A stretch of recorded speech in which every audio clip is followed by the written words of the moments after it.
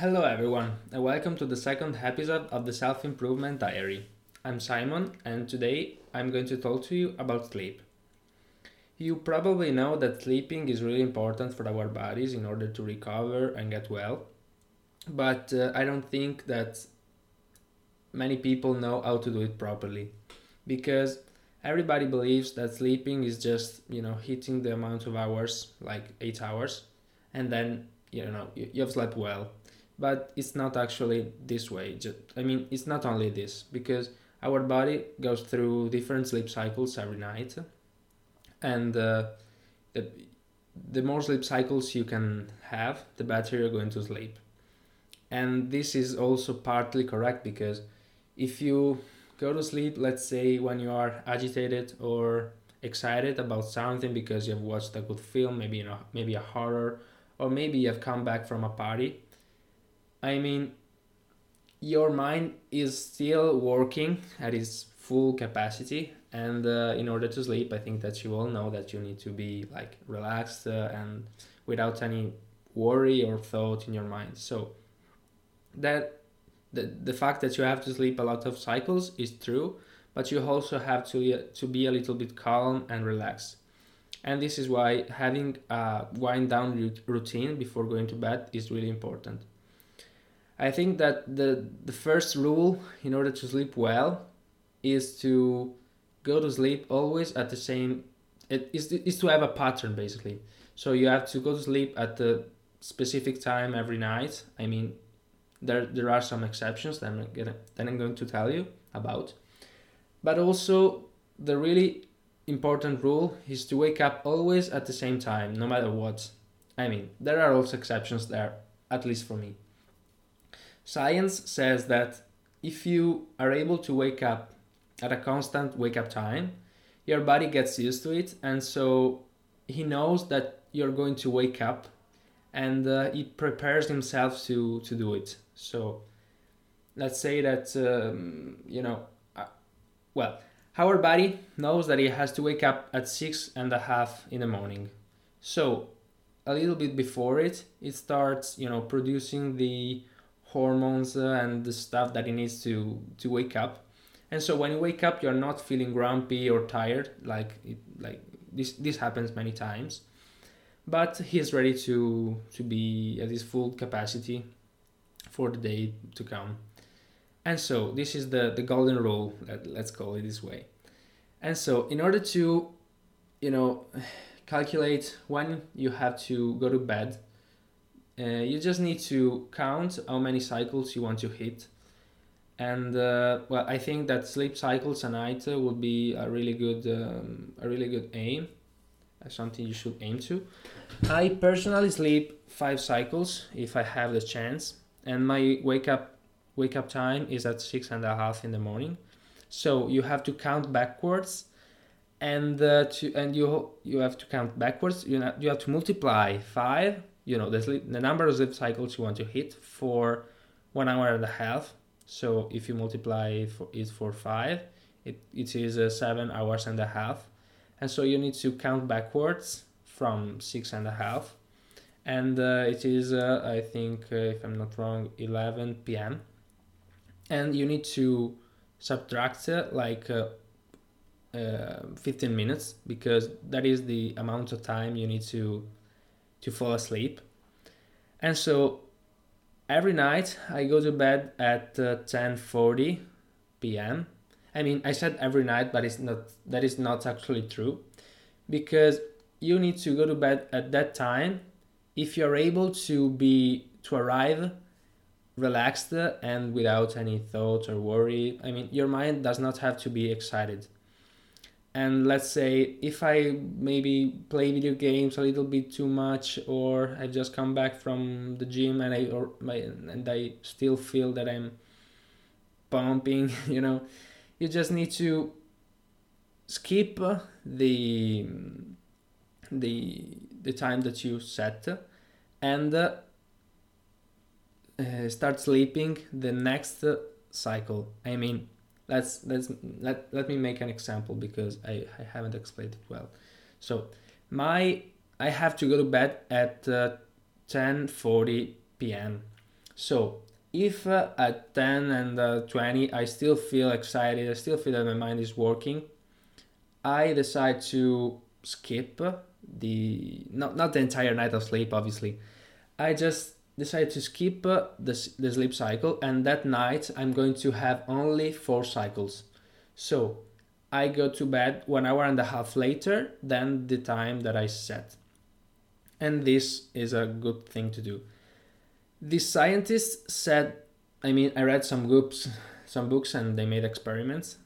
And so if you go to bed, let's say at 2 o'clock a.m., because maybe you've gone to a party and you've come back home late, you should always wake up at the time that you set. So I should always wake up at 6:30, and then you have to do your morning routine. You need your body to get energized, and then you can eventually come back to bed, because your body needs to have its patterns, and so you still have to wake up at that time, even if it sucks. And this is why I personally do not follow this rule, because I find it quite impossible to do. And so it happens that maybe I come back home at 3 o'clock a.m., and then I sleep until my body decides to wake up. So I turn my alarm off, and every other thing, every rule that I follow goes away. So let's summarize. You need to count how many cycles you want to sleep, decide a constant wake up time every morning, and count backwards and subtract the 20 minutes, the amount of time you need to fall asleep. I also have some sleeping tools that help me maybe arrive relaxed at my sleeping time, and those are the blue light glasses. Every evening after 8:30, 9 p.m., I wear my blue light glasses, which are basically a pair of normal glasses, but they are not graduated because I can see well. And their purpose is to stop the blue light waves, the blue I mean the blue light, the blue frequencies of the light, because those are related to the release of chemicals in our body that make it get excited. So when I use my computer, I always wear them. And obviously another good rule would be to turn off every electronic device 1 hour and a half before going to bed. And that is also something that I find difficult to achieve, but I personally aim to 40 minutes before it. So 30 minutes before going to bed, you need to turn your electronic devices off, and be sure that you're not under bright lights. They just have to be dimmed, or the reddish color, not bright lights. Another thing that I love using to sleep is my earplugs. I cannot sleep without them. Since I tried them for one night, I cannot sleep without them, I swear, because I feel that I'm really sensible to sounds when I have to sleep. I need to be in complete silence. And it happened every night that my dad was watching TV, and the volume was a little bit too high, so that I could hear what the people on the TV were saying. And so I had to go there and tell him, "Can you turn the volume down, please, Dad?" Okay, and I come back to bed. Then it was still too high, and this finished when I started using the earplugs. It's a little bit weird at the beginning, but I assure you that you're gonna get used to it. And so that's a thing that you should always use while sleeping, in my opinion. I mean, if you think you can sleep with the sounds, you can do it, but our mind should be in complete relax. And if there are sounds, there will always be a part of the mind that is focusing on them. And last thing, oh, I mean, there are two other things. I also use a sleeping mask sometimes, because your sleeping environment should also be complete dark. You need to be there. There shouldn't be any source of light while you sleep, because still our mind doesn't have to focus on them while you're sleeping, and so there has to be no distraction. And I also use a blue light lamp. That is not a blue light lamp, that is a daylight lamp.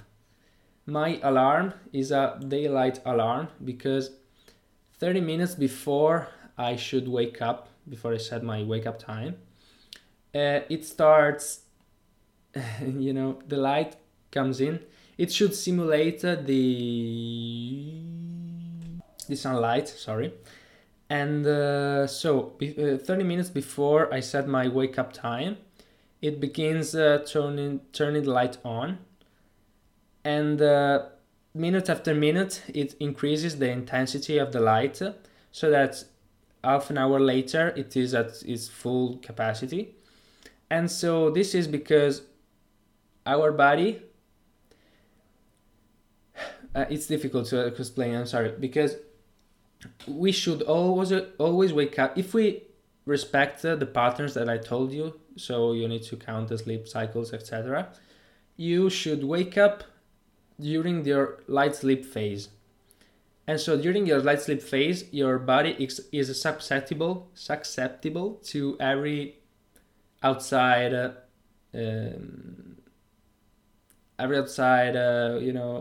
sounds and the lights, etc.